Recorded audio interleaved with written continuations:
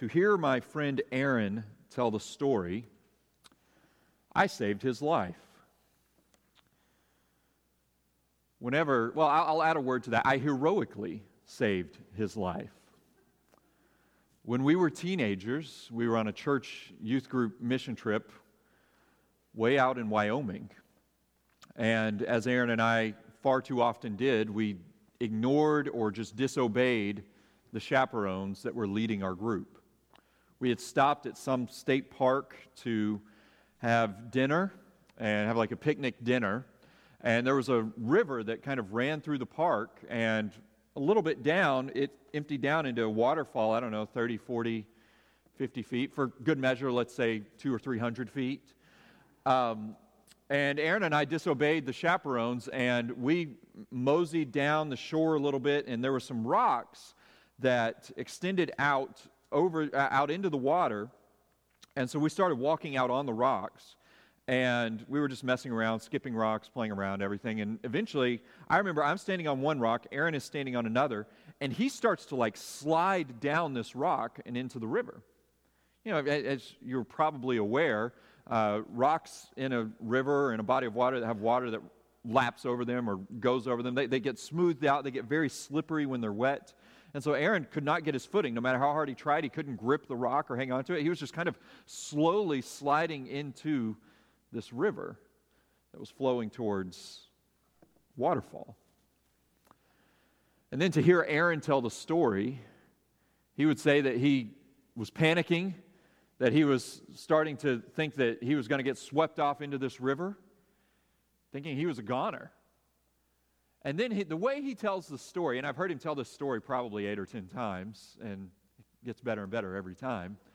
But the way that he tells the story is he was kind of looking up into the sky as he's trying to hang on to this rock. And he's at this point, waist deep in the water.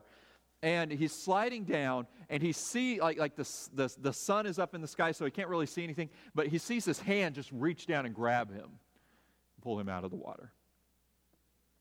I saved Aaron's life.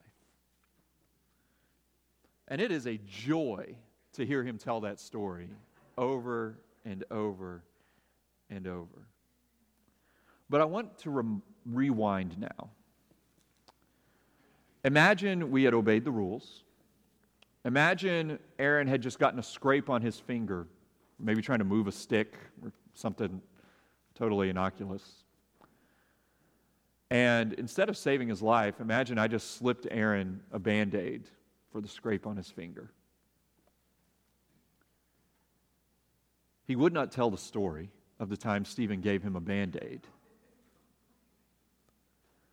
The truth of the matter is that as one pastor pointed out this week, that as I read this week as I prepared this sermon, sometimes we can develop a Band-Aid view of Jesus. We say, sure, he's good, he's needed, he's important, just like I need a Band-Aid when I cut my finger. But we develop an idea of Jesus where he kind of patches us up as opposed to totally rescuing us, literally bringing us from death to life. And what I want to argue for you from this text, from Luke chapter 7, verse 36 to 50, is that as I hear about from my friend Aaron, when he recounts how I saved his life, on a far greater level than that, let's forget my acts there, but let's consider this argument. The unmerited grace of God for us must produce abundant gratitude in us. Let me say this again. The unmerited grace of God for us must produce abundant gratitude in us. Said another way, you could consider this text, our attitude, our perspective towards Jesus, the gratitude, the joy, the zeal of our hearts in love for Him will be commensurate with our understanding of His grace that has been given to us. If I don't need much grace, there's not going to be much gratitude. But if I recognize the unmerited grace, then there will be abundant gratitude. Follow along as I read from Luke chapter 7, verses 36 to 50. One of the Pharisees asked him to eat with him, and he went into the Pharisee's house and reclined at table. And behold, a woman of the city who was a sinner, when she learned that he was reclining at table in the Pharisee's house, brought an alabaster flask of ointment, and standing behind him at his feet, weeping, she began to wet his feet with her tears, and wiped them with the hair of her head, and kissed his feet, and anointed them with the ointment. Now when the Pharisee who had invited him saw this, he said to himself, if this man were a prophet, he would have known who and what sort of woman this is who is touching him, for she is a sinner. And Jesus, answering, said to him, Simon, I have something to say to you. And he answered, say it, teacher. A certain moneylender had 2 debtors.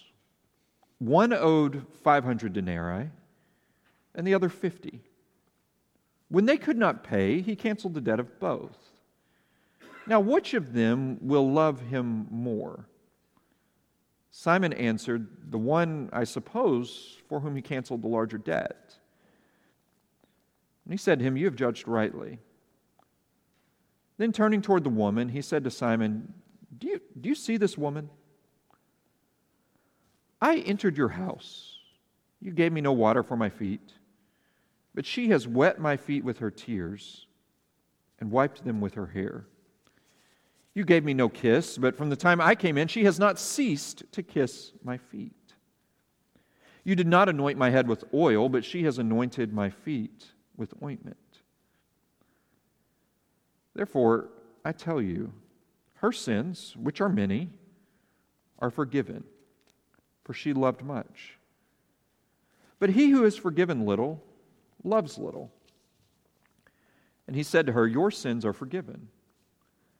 Then those who were at table with him began to say among themselves, who is this who even forgives sins?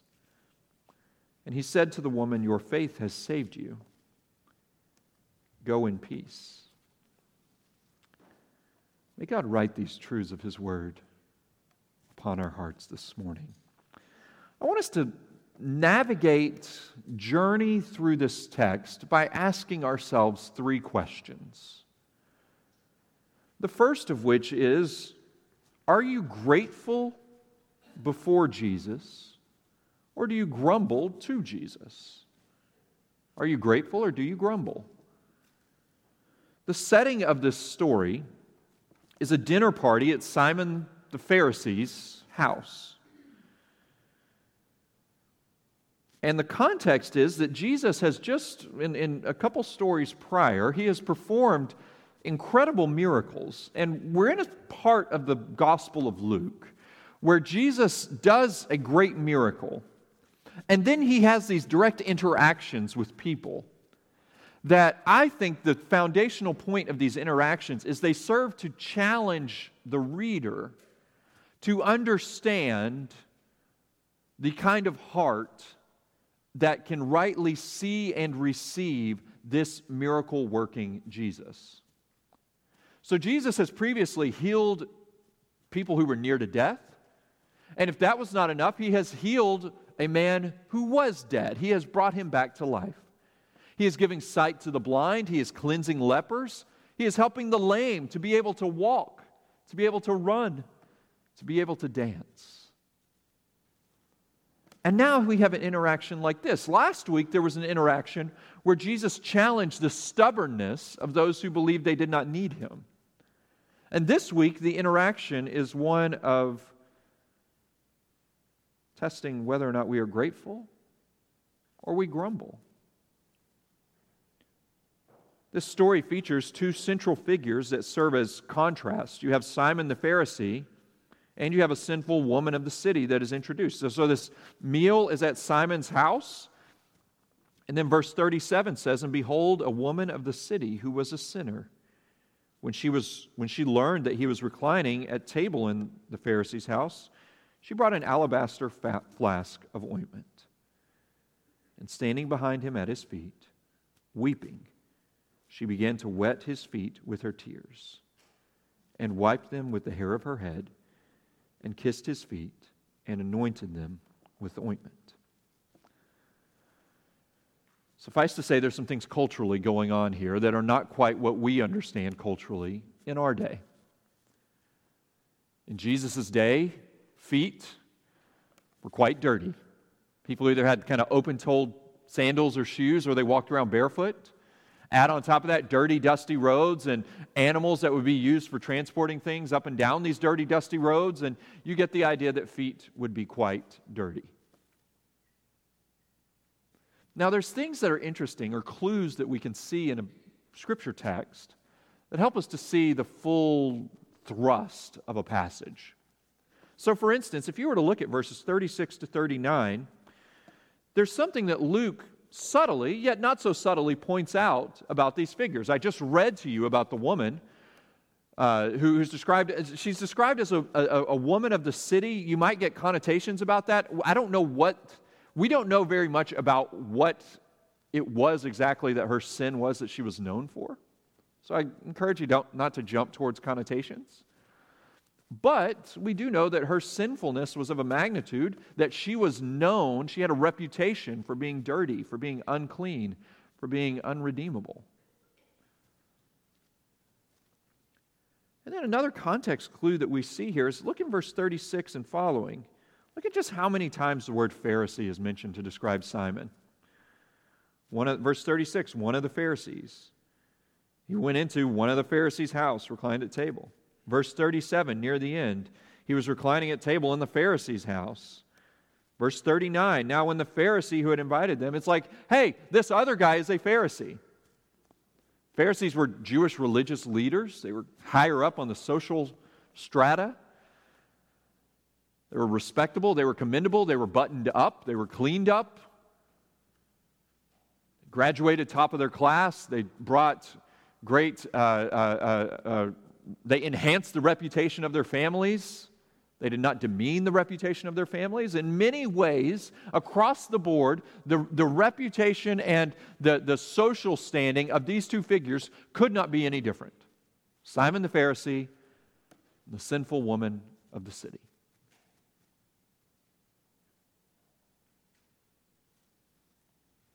And now as we consider gratefulness and grumbleness, gratefulness is interesting. We find gratefulness to be admirable, be a good character trait, something we hold up. We want to raise our children to be grateful. We appreciate gratefulness in others that perhaps we extend ourselves for. But sometimes we don't know what to be grateful for or about. Dear Christian, one of the things that can easily develop within us is a sense of entitlement to the mercies and blessings of God. Whenever we're walking through a difficult trial or circumstance and God intervenes, sometimes our attitude can be one of, well, it's about time, and not one of, oh, thanks be to God. You know, a good caution for us as we think about gratefulness and grumbling and our attitudes towards Jesus is to just think, am I more like the woman in this story in my gratefulness to Jesus for His great grace?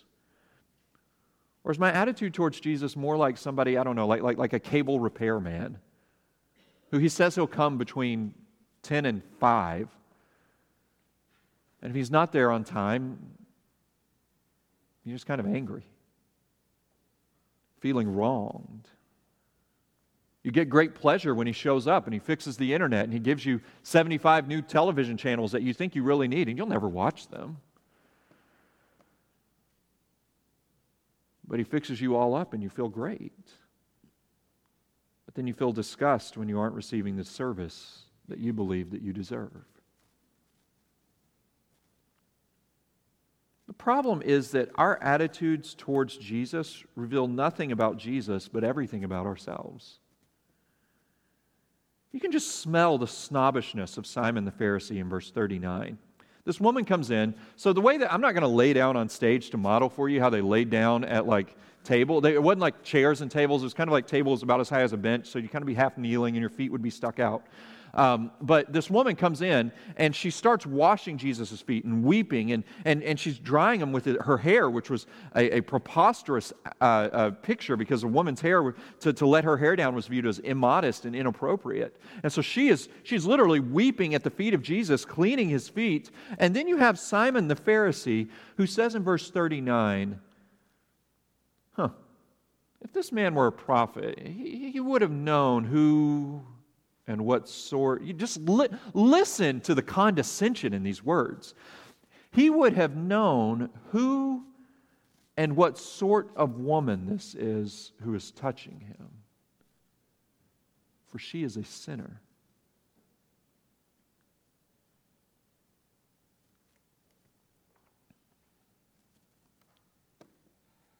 Are you grateful for the great grace of God in Christ? Or do you grumble? Do you look at others who seem to presume upon God's grace and you look down your nose at them? Who seem not presume upon God's grace, who seem to have an inroads to God's grace, and you look down upon them saying they are unworthy. Brothers and sisters, let us not become gatekeepers to the mercy and love of God in Christ. So are we grateful before Jesus or do we grumble to Jesus? Second question that we can ask ourselves as we consider our hearts is how well do we grasp the depths of God's grace? Jesus, having heard these words of Simon, saying, yeah, if you knew who she was, you wouldn't be letting her do this. And Jesus said to him, Simon, I have something to say. This is verse 40. I have something to say to you. And he answered, say it, teacher. A certain moneylender had two debtors. One owed 500 denarii. So a denarii was like a day's wage for a blue-collar laborer. So 500 denarii would be what? Like a year and a half's worth of salary. So one owed 500 denarii, the other 50. When they could not pay, he canceled the debt of both. Now, which of them will love him more? And Simon answered, well, the one I suppose for whom he canceled the larger debt. Intellectually, this story is quite easy to digest, right? You consider the differences between these two figures, buttoned up Simon the Pharisee with no real issues or nothing needing addressing or cleaning up, and then there's the woman of the city who, she's going to be a handful, so we're going to need all hands on deck to address her. And Jesus says, well, yeah, Simon, she owes a lot more. You can see why her gratitude is greater. Pretty easy, let's go about our day. Jesus has pronounced the meaning of the story. Not so fast. Intellectually, yeah, maybe it's easy to digest, but spiritually, this story has a profound depth to it. And we need to understand that there is no truth to the idea that God's grace is moving to one person and shrug-worthy to another. Simon is not the hero of this story. Simon is blind. The oomph, the weight, the burden of this story is that Simon totally misses his own need for Jesus. Jesus is basically saying to him, Simon, this woman recognizes her great need for me. You don't recognize your great need for me.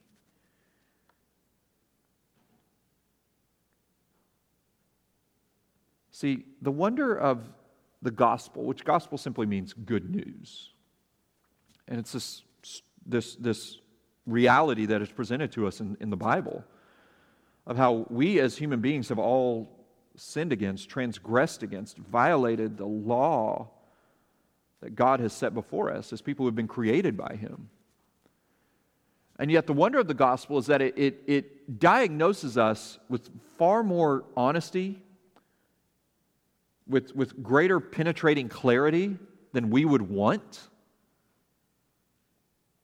We look at ourselves sometimes in the mirror, And we consider our imperfections. We say, yeah, I got a little gray in my hair. Oh, I think I'm getting an extra wrinkle.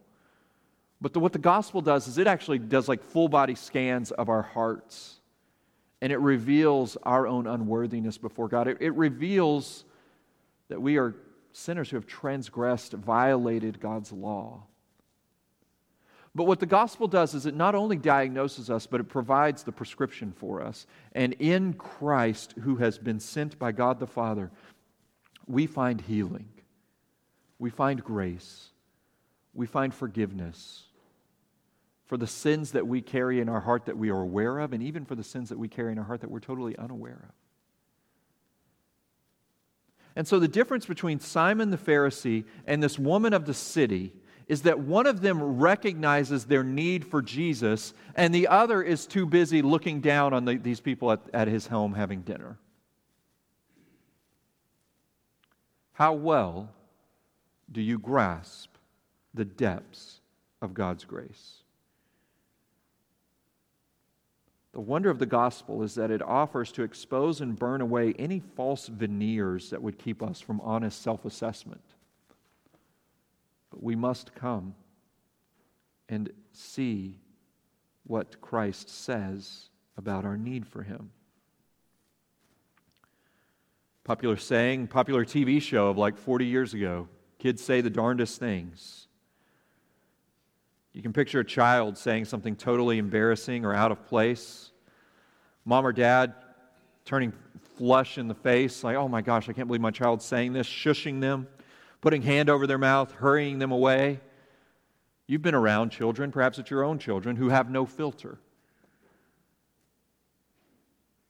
who say things that aren't supposed to be said. Definitely at times they're not supposed to be said. As adults, most of us perhaps have more of a filter on our words. But just like kids say the darndest things, our attitudes reveal the darndest things. Particularly our attitude towards Jesus, okay? So our attitudes or thoughts towards Jesus have no filter, just like a child's words have no filter. They reveal how little we grasp the depths of God's grace.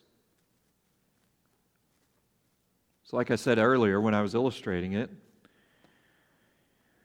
if we fail to see our need for grace and we have more of an attitude of entitlement towards Jesus, of expecting the things from Him that we demand of Him, then we will always fail to see who He is and the true value and worth that He would have for us. Christianity invites each of us to come and behold Jesus and be entirely changed and transformed by Him. But the problem with it that we need to recognize is that we cannot behold and be changed and be transformed by Him if we refuse to come to Him.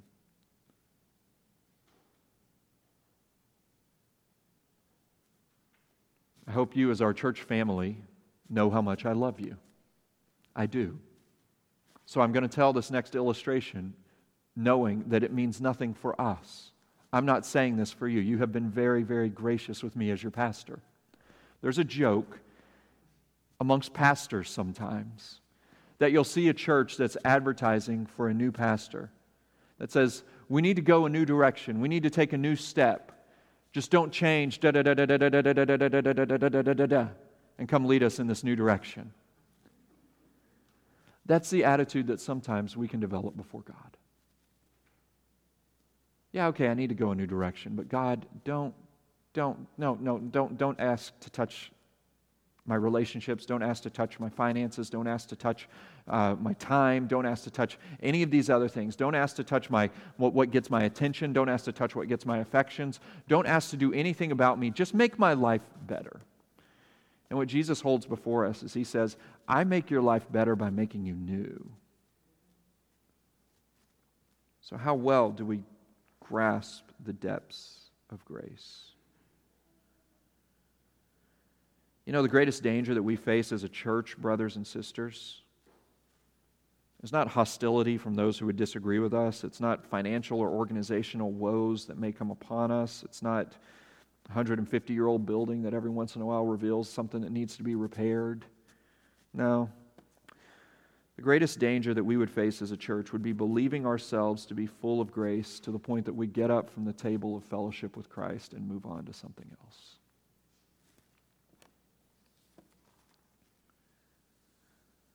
The richest wines of God's grace are not on the top shelf where only the spiritually elite can reach them. They're on the bottom shelf for those who fall before the feet of Christ to find them.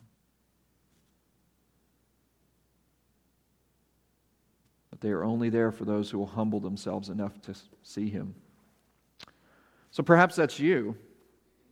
There's two figures in this story. There's a woman of the city. There's a sinful woman who we don't know her background, but she is in desperate need of her Lord. And there's a Pharisee. If you're the kind of person who more thinks of yourself in line with the sinful woman, thinks I'm not really the church type, welcome.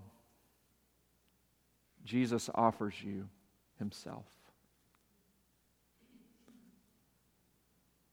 You say, I don't know what to do in worship services. You ask me to turn to a book of the Bible. You say, hey, turn to Luke, and I'm looking around, which one of you is Luke? I don't know my way around the Bible. Welcome. Jesus gives you Himself. On the other side, Pharisees. You might feel that you're right in your wheelhouse, right in your comfort zone. You got all the answers, you've got it all figured out. Been a Christian for many years. Jesus says, humble yourself yet again. Don't ever get up from the table of my grace and believe that you can walk in your righteousness and not my own. We all, whatever boat we're in, we need to hear this and we need to see this. So the third question. Remember the first one? The first question was, do we have gratitude or do we grumble? Second, how well do we grasp God's grace? Third, will Jesus' unmerited grace produce abundant gratitude in us? Jesus compares the reactions of Simon the Pharisee and the sinful woman in verses 44 to 46. After telling this story of one who's forgiven this debt of 500 denarii and another forgiven 50, Jesus turns towards the woman, verse 44, and He said to Simon, do you see this woman? I entered your house and you gave me no water for my feet, but she has wet my feet with her tears and wiped them with her hair. You gave me no kiss, but from the time I came in, she has not ceased to kiss my feet. You did not anoint my head with oil, but she has anointed my feet with ointment. Okay, pause here. Culturally, you were expected whenever you welcomed a guest into your home to provide something for them to wash their head, provide a welcome, a hospitable welcome into your home. It's like this guy had food spread out. Jesus came in and he said, all right, help yourself. No warm welcome for Jesus. Really kind of an almost culturally offensive welcome. But the woman, she rushes in and she goes right for His feet. The dirtiest part of Him that needs cleaning. Because she knows her unworthiness before Jesus. But not only does she know her unworthiness before Him, but look at what else she knows. Verse 47, Jesus says to Simon the Pharisee, therefore I tell you, her sins, which are many, are forgiven. For she loved much, but he who is forgiven little loves little. Now we have to understand this. This wording can be a little difficult to understand. Now, is Jesus saying that her sins are forgiven because she came and washed His feet? No. He's saying her sins are forgiven, or it could be translated, have been forgiven, and her coming to wash my feet is an example of her gratitude for her sins being forgiven. Later on in verse 50, Jesus will say her faith has made her well, not her act of washing Jesus' feet.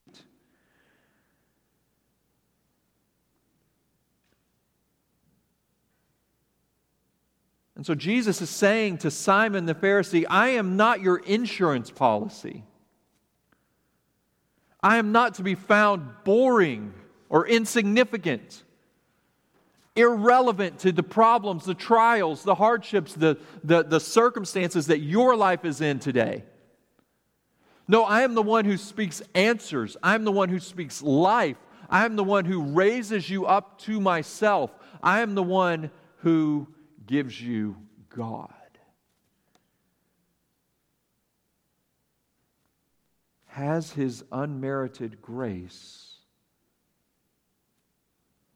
produced abundant gratitude in you?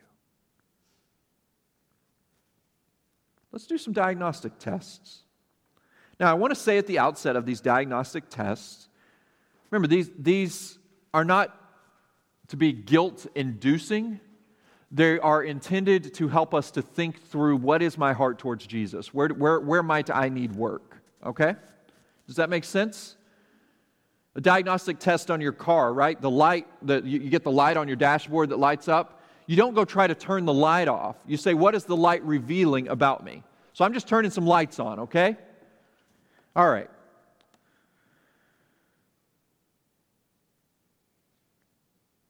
What is your attitude towards God's Word? What is your attitude towards communing with God in prayer? Do you find Him boring, insignificant, irrelevant with whatever's going on in your world? What is your disposition towards others? Do you look at others feeling like, yeah, they need to clean themselves up? Or do you first look at yourself and say, Lord, give me all the mercy that I can get? I'll have it twofold, threefold, fourfold. Just keep helpings of it coming my way. You know, the person who recognizes their great need for the grace of God is the person who extends abundant grace to those around them. But if you're quick to temperamentalism, quick to condemnation, quick to judging those that aggravate you, that wear on your nerves, the problem is probably not them. The problem is our poor understanding, our poor grasp of God's grace. You know the beautiful thing about the church? There's many beautiful things about it. But one of the beautiful things about it is that we get one another. We don't get a bunch of people that we see eye to eye with on every single minor and major thing. We get people that we have been given to walk alongside of one another with in the faith. And the wonder of that is that as we recognize how if I'm going to exist with these other brothers and sisters in the faith, I'm going to have to show them grace. That is pushing me towards realizing I need a lot more grace in my life from others, but also from God, than I realize that I need. So what is your attitude towards God's Word? What is your attitude or disposition towards others? What does your schedule or your finances reveal about your heart towards Jesus?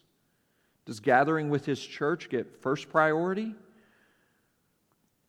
Or does it kind of get bottom of the barrel, you know, like if all my other plans fall through, maybe I'll make it? What's your perspective towards money or possessions? What do they reveal about your attitude towards Jesus? Are they the things that really rev your engine? Whereas Jesus, He's okay.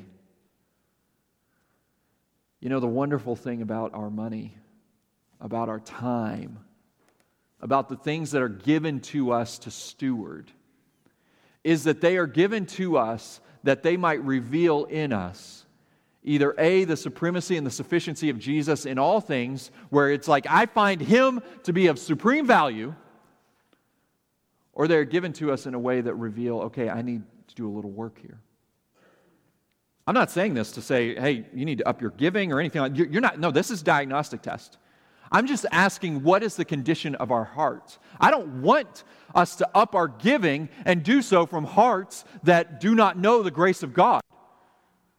I don't even know what our most recent giving numbers are. This is not about giving. This is about gratitude towards God. So the question that I ask is the question of, is the grace of Jesus deeply precious to you? Maybe the only way to that this morning would be to pray, Lord, cause your grace to become real to me, maybe in ways that it never has before.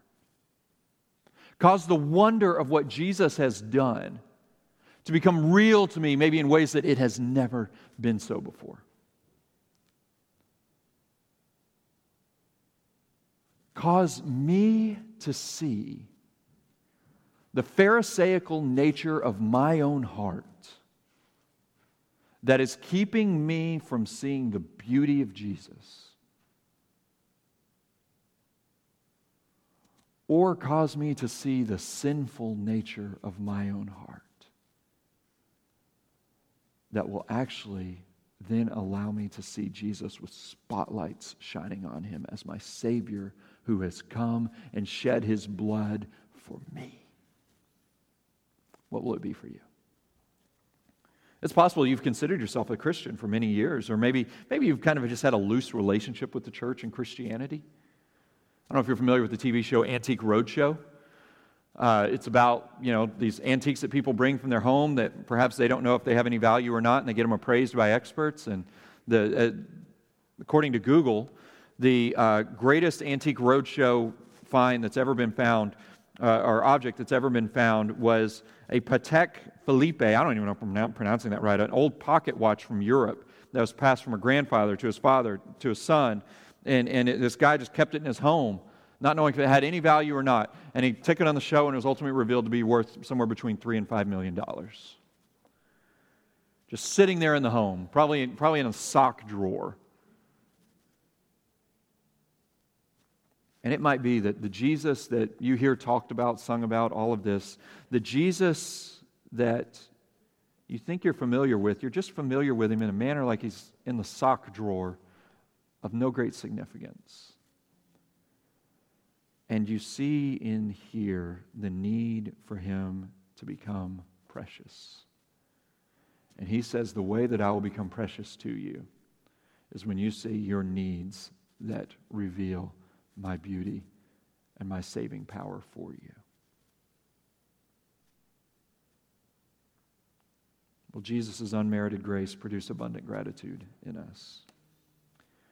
If I gave my friend Aaron a Band-Aid, it would have done nothing. Jesus did not give us a Band-Aid. He entered the raging torrent of this world and of our lives. He did not reach an arm down and grab and pull out. He pulled out and then he jumped in, that he might enable us to breathe, to live, to survive. And he went over the waterfall of God's justice and judgment in the cross, in your place and in mine. And when we grasp that, we will not look down our noses at him and at those who worship him, but we will find ourselves at his feet, weeping. The unmerited grace of God for us must produce abundant gratitude in us. Let me just conclude. Jesus said to her, "Your sins are forgiven." Then those who were at table with him began to say among themselves, "Who is this who even forgives sins?" He said to the woman, "Your faith has saved you. Go in peace." Let's pray. God, we ask, we plead, we need you to cause your Son, who has atoned for our sins and who gives us abundant life in him, who causes our hearts that were once stone to beat vibrantly with the blood of Christ flowing through them, with redemption on our tongues. He causes and He gives us this. Oh, cause this to permeate throughout our souls, throughout our life together as a church. Help us to rejoice in You. And we pray this in Christ's name. Amen.